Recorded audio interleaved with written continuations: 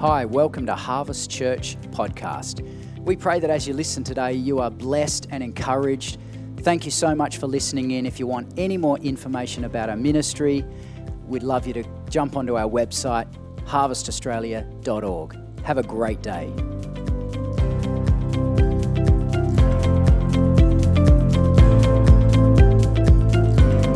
So today I want to share on, and those of you, I know Peter Muller knows this story very well, but early last century, a guy by the name of Demos Shakarian, who started FGB, he wrote a book called The Happiest People on Earth. I don't know if some of you may have read that book. And at the time, there was a great outpouring of the Spirit early last century, and Pentecostalism was born as we know it in the last 100 years by a move of God, a move of the Spirit, baptism of the Holy Spirit with speaking in tongues and prophesying and signs and wonders was kind of rediscovered in the church about 100 years ago. And at that time, Demos Shakarian wrote this book because he was very much affected by the power of God and the presence of God being released all over the earth in this way, that he wrote this book. And I remember reading it and thinking, wow, it's very, very interesting when God does a new thing, which is new to humans, it's not new to him. But when he does a new thing, it brings up joy in the human nature.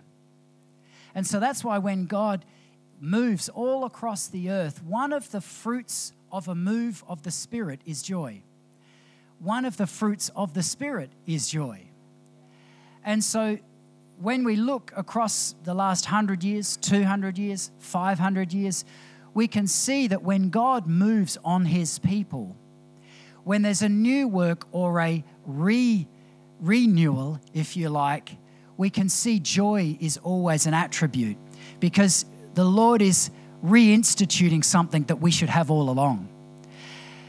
However, some of us, we get caught up in trials and tribulations and we go through really tough stuff and it tries to steal our joy away from us sometimes and we face things. And this is one of the plots of the enemy, I'm sure of it, is to steal, kill and destroy our joy. Because if he can snuffle out our joy, then he can take away so much of our authority. He can take away so much of our influence. And so I want to just share on that today and just reflect a little bit on, are we as believers, are we known as joyful people? Are we, would others say about us, those people have joy? It's something we have to fight for sometimes. If you can see that the enemy is trying to steal your joy, it's one area you need to go after. Go after joy. Why don't you turn to the person next to you and just laugh in their face?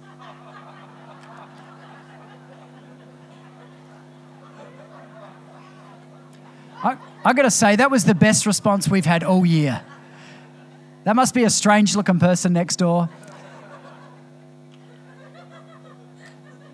It is just one of those weird things of nature that God put in us, that joy brings about something freeing, doesn't it? It's liberating. I don't know about you, if you've seen those sort of Eastern joy camps that they have, retreats where people just laugh and laugh and laugh and laugh, and it's meant to do all sorts of things, and the Bible actually talks about it, doesn't it? In fact, in Proverbs, I think it's Proverbs 17:22, a cheerful heart is good medicine, but a crushed spirit dries up the bones. A cheerful heart is like good medicine. A cheerful heart. You got to fight for joy. If the enemy is trying to steal your joy, fight for it. Stand against the enemies. Put a shield of faith up and keep your joy. Whatever is trying to be stolen from you, I believe God wants to encourage you today. Fight for joy.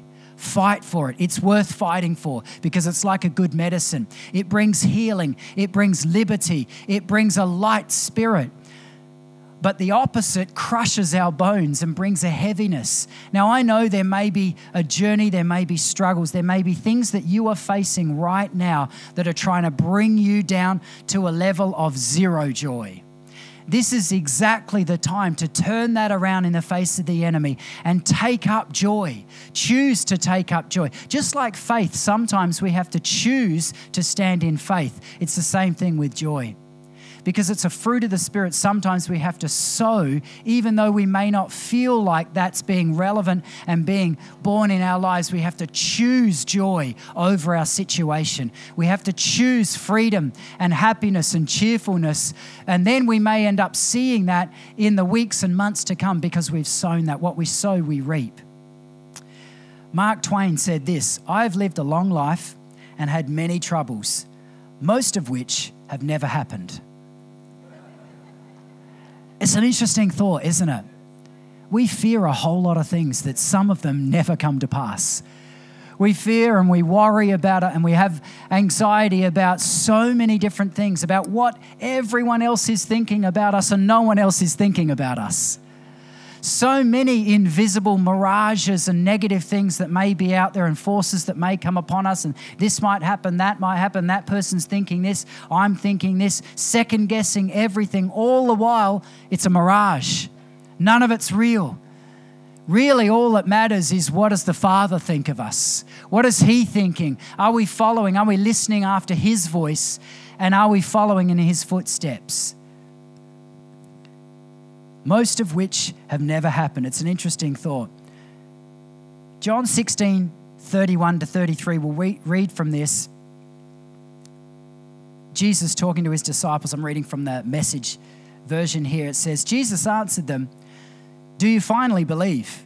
In fact, you're about to make a run for it, saving your own skins and abandoning me. But I'm not abandoned. My Father is with me. I've told you all this so that trusting me, you will be unshakable and assured, deeply at peace. In this godless world, you will continue to experience difficulties, but take heart, I have conquered the world." No matter where we are in life, right now, today, whatever you're facing, whatever you're going through, and I think the King James Version said, instead of take heart, it says, be of good cheer. Be of good cheer. Take heart. NIV says, take courage. Whatever situation you are facing right now, the Word of God says, take heart. Have courage. Be of good cheer. Use the joy of the Lord to be your strength through this situation. He has conquered the world. Whatever situation we're facing, and it may be huge for us, He has conquered the world. He has conquered every situation. We have an eternal joy that no one can steal. The enemy cannot steal your eternal joy. If you know Jesus, if you don't know Jesus today, then I want to encourage you, get to know Him. Ask Jesus into your life, form a relationship with Him, and you can have eternal joy. You can have eternal peace. You can have eternal life. And it's one of those things that, in fact, I want to read you a quote from Charles Stanley. He says this, God's plan for enlarging His kingdom is so simple. One person telling another about the Savior. Yet we're busy and full of excuses. Just remember, someone's eternal destiny is at stake. The joy you'll have when you meet that person in heaven will far exceed any discomfort you felt in sharing the gospel. Eternal joy, eternal rewards. These things are real. We want the Lord to say, well done, good and faithful servant, and we will have a joyful heart because of what we've invested here on earth.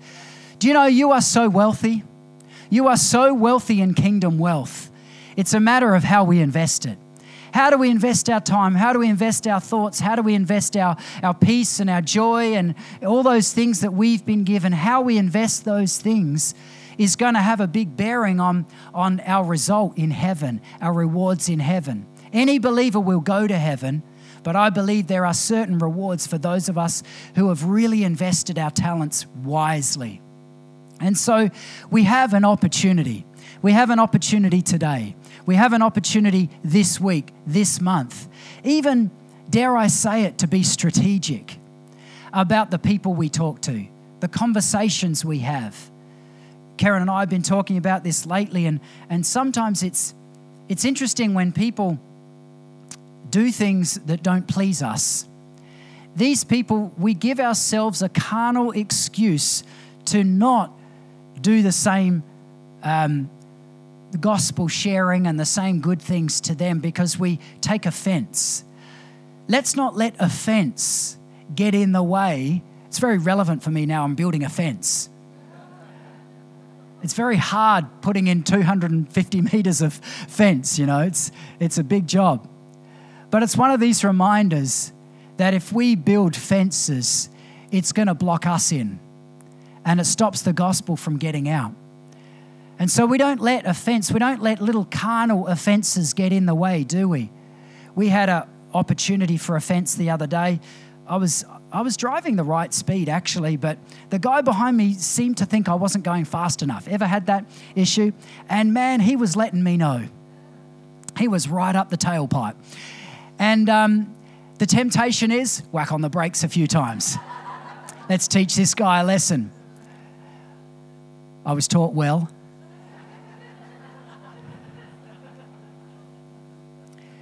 Anyway, so he then veers off into the right-hand lane to turn right. We end up at the lights together. It's a very awkward moment. Ever get that?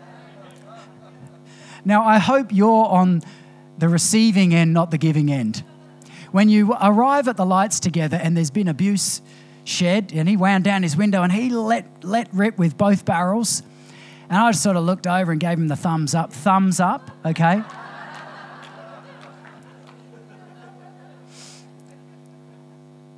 And it's interesting because that stuff doesn't really rattle me. I don't know why, but I sort of just look and think, what a waste of energy. All that energy he's just expelled. He looks like a doofus because we end up at the lights together. And yet he's been spending all this energy. And Karen and I sort of looked over and he's, expletives. And I'm like, oh, well, whatever. But it's interesting how we can let stuff like that. And probably 10 years ago, it might have been a different outcome. And it might have been a different outcome in the sense of, I don't know what I would have done, but, it's just, you give a little bit back, don't you? It's like, oh, come on, mate, be quiet. But now with road rage today, you've got to be really careful who you do that to. But it's one of those things that we can get so easily offended. Let's not let offense get in the way of opportunities. Opportunities that are far bigger than these little offenses. When we think about it, I always find it interesting. I was brought up with a very devout football father. And when I was a child, it was West Torrens Eagles. So we'd go to Thebarton Oval. There'd be all of about 100 of us there in the rain. And we'd always get thrashed.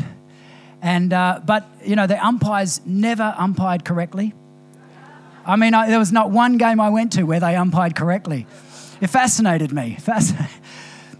But it's one of those things. And then obviously the Crows came in I don't know, the 90s or late, 90s I think it was, and then it was Crows. And it's interesting. You go to a game. And you'll see some spectators who are absolute devout for one side. And I mean, the other team are absolutely the enemy. I mean the enemy, especially if you grew up in a footy family or a one-eyed family. They are the enemy. But then you'll learn later down the track that maybe they're a Christian or maybe there's some other common thread in life that we have. Oh, they're okay now. They're okay now, but hang on, what about all that? But they're the opposition, they barrack for Port, or they, you know what I mean? I mean, that's like Port and Collingwood, they were the ultimate enemy. I'm sorry if you're a Port and Collingwood fan. If you didn't grow up with footy, make it relevant for any other realm of life, but you know what I'm talking about. And then you find there's another common thread in life where they're a friend. So you're an enemy in football, but you're a friend in politics. And there's all these different brackets we have, and I can see this in the body of Christ. There is so much, and hopefully I get this right, intersectionalism going on right now. And what I mean by that is there's intersectional hitting blocks where God is getting us by surprise, where we're realizing that politics is not the number one, and our church style is not the number one, and our songs are not the number one, and our brand is not the number one, our look is not the one, but Jesus is number one. And so all this intersectional crossovers is happening all over the body of Christ, where all of a sudden we're realizing, hang on, there's conservatives doing better evangelism in that area than we are, and that's not so bad anymore. And wow, those guys are going for it in that stream, and let's champion that. And so all over the body of Christ, you'll see speakers speaking at conferences that never would have done that 20 years ago because of the barriers. And the barriers are being broken down, and God's getting us intersectionally where we're just hitting each other by surprise. And so even theological differences, we probably have, I might be wrong on this, but I'll just take a guess. We may have less theologians today than we did 20 years ago, but we have more crossover in the body of Christ than ever before. It's because sometimes we get barriered by our theological differences, and we take offense at a difference in someone else and we push them away. It's a very small-minded thinking, isn't it? Kingdom thinking is much bigger than that. And this is why I'm a little bit fascinated. I'm a bit scared by Leif Hetland, but I'm a little bit fascinated because he's speaking in mosques. Intersectionalism. God is getting people in random places that we used to think was taboo. In fact, we used to think it was antichrist to do something like that. And yet he's preaching the love of God through actions to imams. These are leaders in very, very interesting places. And so sometimes what we take offense to, it doesn't limit everyone else, it limits us. So when we get rid of our offenses, God opens doors. He opens doors to new opportunities. If we're offended by one particular style of person, then watch our heart. Watch the judgment of our heart, because it's us who's the issue, not them. If we're offended by one particular style or a particular mindset or a particular thing, now I'm not talking about ungodliness, but I'm talking about even in the body of Christ, then be careful that we are not the stumbling block. Be careful that we haven't got the plank in our eye, because these are opportunities for grace. When we operate in grace towards someone who is offending us, it is a fantastic thing. It's great to not have those trigger points anymore. I believe that this part is, in today's day and age, is where we can shine a light as believers bigger than anyone else, because we have a reason to be the happiest people on earth. But have a think about it. Are we? Are we the happiest people on earth? It was amazing when God was pouring out in Toronto, outpouring, and a spirit of laughter fell on the body of Christ, and the whole body of Christ got completely offended because God wanted to make us laugh, but maybe he wanted to bring us a spirit of joy. Maybe we didn't have enough. And so it's one of those weird and wonderful things that when we get to heaven, he'll say, "You strange people, I gave you the very fruit of what I said you would have, and you all got up in arms and offended." And so it's so strange, isn't it, what we're going to learn in eternity. But we let the joy of the Lord be your strength. Let's read some of that. Nehemiah 8:10. Nehemiah said, "Go and enjoy choice food and sweet drinks, and send some to those who have nothing prepared. This day is holy to our Lord. Do not grieve, for the joy of the Lord is your strength."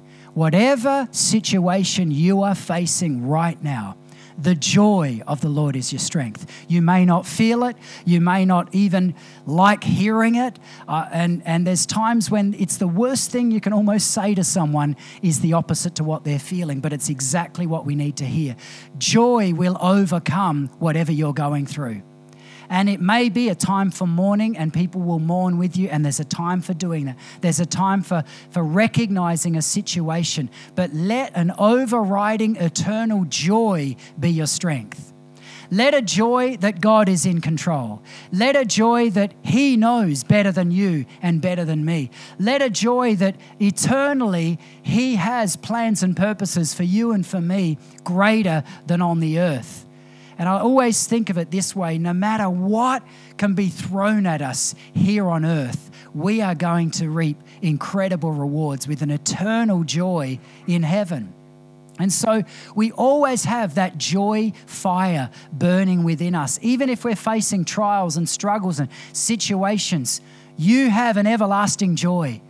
Don't let the enemy steal, kill, and destroy joy from your life. Take it up like a shield of faith, because it can overcome all sorts of depressive thoughts, all sorts of anxious situations, all sorts of doubts and fears. Let the joy of the Lord be your strength.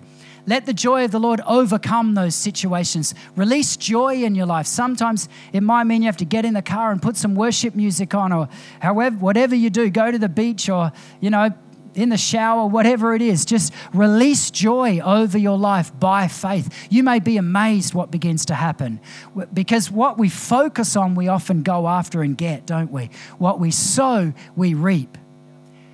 So whatever situation you're facing this week, begin to release joy over it. It may be the most non-joyous event and situation. Begin to release joy, and it might be amazing what happens. Might be amazing what happens. I was fascinated yesterday. I got completely rabbit trailed on a Facebook thing, as you do. It just pops up and you have to go there. You have to start looking at that video, don't you? And anyway, so I was looking at it, and it was a highly magnified view of water. I don't know if anyone has ever seen this before. Highly, highly, highly magnified view of water. And it is fascinating what is living in water. There was all sorts of colourful creatures and things swimming. And I mean, some may say that looks parasitic to me. It looks disgusting. But this was good, purified, clean water. And when it was magnified, I don't know, hundreds of times, maybe thousands of times, I don't know. But it was phenomenal, the life that was swimming in our water that we drink every day. And sort of the caption was, it's incredible, the life force that just exists in water. And it just made me think, my goodness, God's put millions of little swimming creatures just in a cup of water. It's incredible, the plans and purposes that God has. And his word says that laughter is like medicine. So sometimes we have to go after things even if we don't feel like it. Go after it. Go after joy in your life. And it's contagious. People love joyful people, don't they? Even if they're like a little bit of a larrikin or a bit of a weirdo, it's like you still want to be around them. Why? Because they carry joy. Why is that? Because you want joy in your life. All of us want joy. It's one of those traits that's very attractive. I don't know about you, but every now and then I randomly get sidetracked on Facebook watching a comedian. And I'll show Karen. And I don't spend 24 hours a day on Facebook, by the way, but it's just I get caught up on random things. And, I think Carl Barron, he's just a weird-looking dude. I just look at that dude and I'm like, he is funny. And he's very inappropriate. So I'm not advocating him today. But I remember there's one, and I'm not going to try and do him today because I can't do him for peanuts, but I remember one, and I was just absolutely laughing at this dude. Why? Because he's carrying joy. And there's something attractive about people who carry joy. And you and I, as believers, are to be the happiest people on earth. Even if our situations are not saying they should be joyful, we should be joyful because we have an eternal joy. People who don't know Jesus don't carry that. I understand if they have depression. I understand if they have an endless, a tunnel that just looks dark and they don't know what to do. But that's when we can step in and we can say, hey, do you want eternal joy to overcome all that other stuff going on in your life? Then get to know Jesus. But we've got to actually carry this stuff to evidence it. It's one of those things, this is a principle that, and Karen and I have talked about this a lot, but this is a principle I always carried in business. And it's called under promise and over deliver. I don't know about you, but oftentimes in church and in Christianities, we do the reverse. We promise everything, but we deliver hardly anything.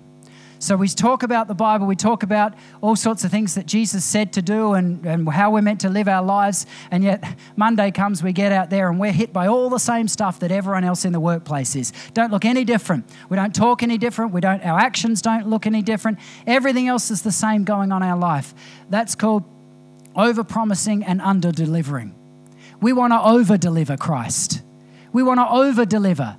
So that means sometimes we might even just stay quiet about our faith, but everyone else, when they look at us, they can see something about us. They might not even know. They might just think, wow, you're just some peaceful person who doesn't get frustrated at all those, meetings when everyone's all up in arms, protesting on the streets about various little things going on right now. You're just carrying peace.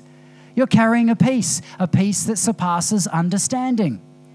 Or maybe you're carrying joy that is beyond whatever's going on in the situation. And maybe there's, the work situation isn't so good and there's layoffs happening or retrenching happening or redundancies or a situation where there's fear taking hold. But you don't carry fear because you know your Father's got it all under control. And so you carry a peace even though there's a lot of stress going on. I remember at certain times in business, particularly when you're a leader, where you cannot let yourself be bound by the same fears that everyone else is carrying. Because if you let those things overtake you, everyone carries it. And I remember at certain times when we only had maybe a week, we used to call it our pipeline of work because it literally was our pipeline of work. But we only had a week left on work on the books, right? And that's not so good when you've got, say, 300 staff. And they all know that there's only a week's worth of work left. And so I'd go out on the winding machines and I'd talk to the guys. And the first question they'd have is, we got more orders coming up? We got more orders coming in? Because they're thinking about, am I going to have a job in a week's time? Because they know when the winder stops, the work stops, there's not many jobs left. And it was almost tangible.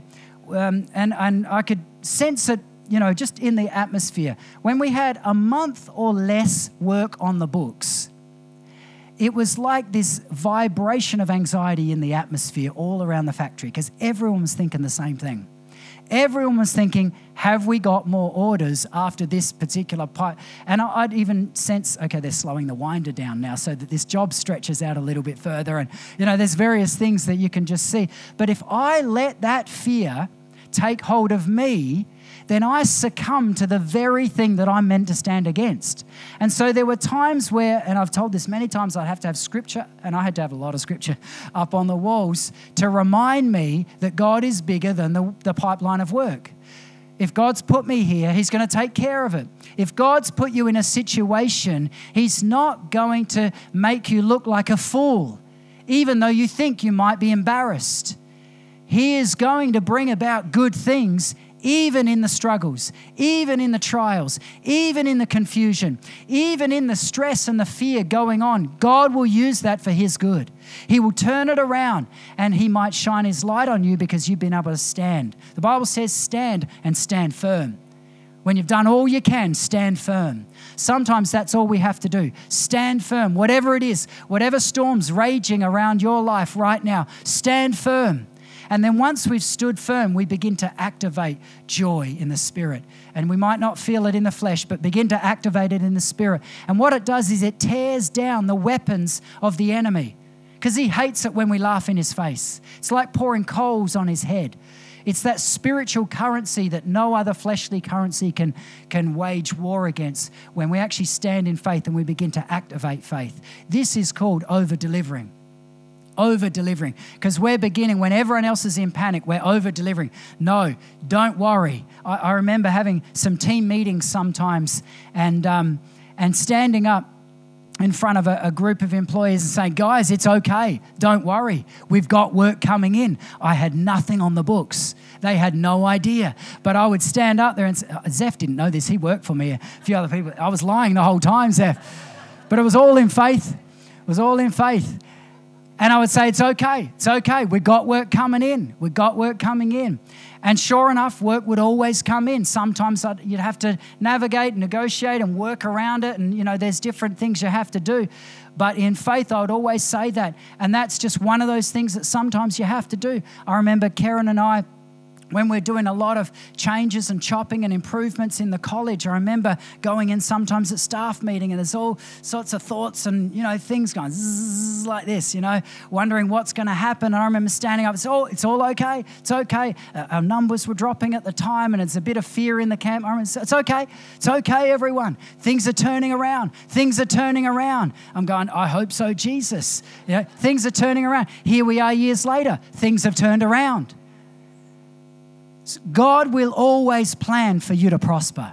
He will always plan for your improvement and your increase. It's a matter of, will you get through it? Will you walk through it? Will you journey by faith and with joy to use those weapons against the enemy and stand? And believe me, if you can use them during the trials, you'll have so much more authority, so much more influence once you're through the trial. It's one of those things we often look back now and we think, my goodness, how on earth did we even stand? We had our business completely crumbling and transforming, our church transforming, our school transforming, and Karen going through personal health transformation. And every single thing, we had to stand like a rock and stand firm.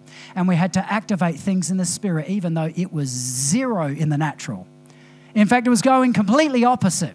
Completely opposite. So if things are going completely opposite for you today, you're in a good place.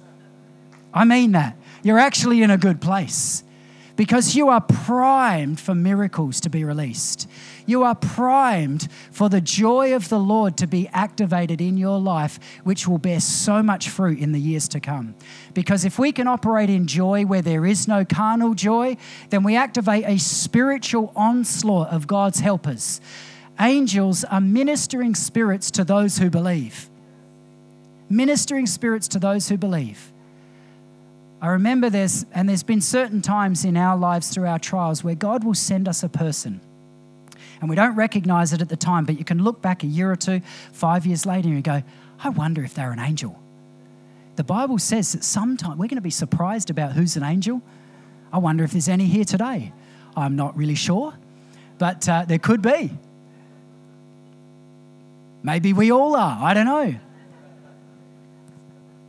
But if you ever look back and you go, man, God sent that person in during that season and they were just what I needed. I haven't seen them since. They floated in my life for a few years and floated out, but man, they were just what I needed.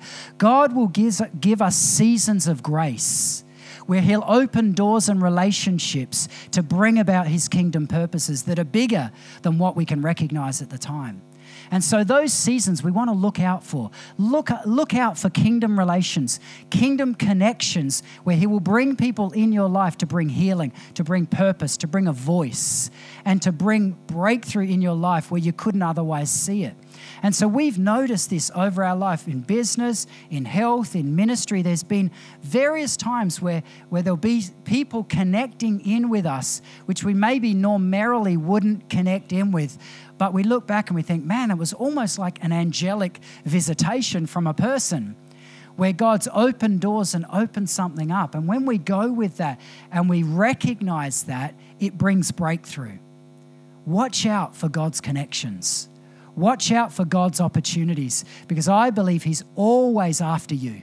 He's always for you. He's always wanting to bring miraculous little doors opening in your life and in my life. And if we look for them and if we recognize them, we can see his bigger hand is at work.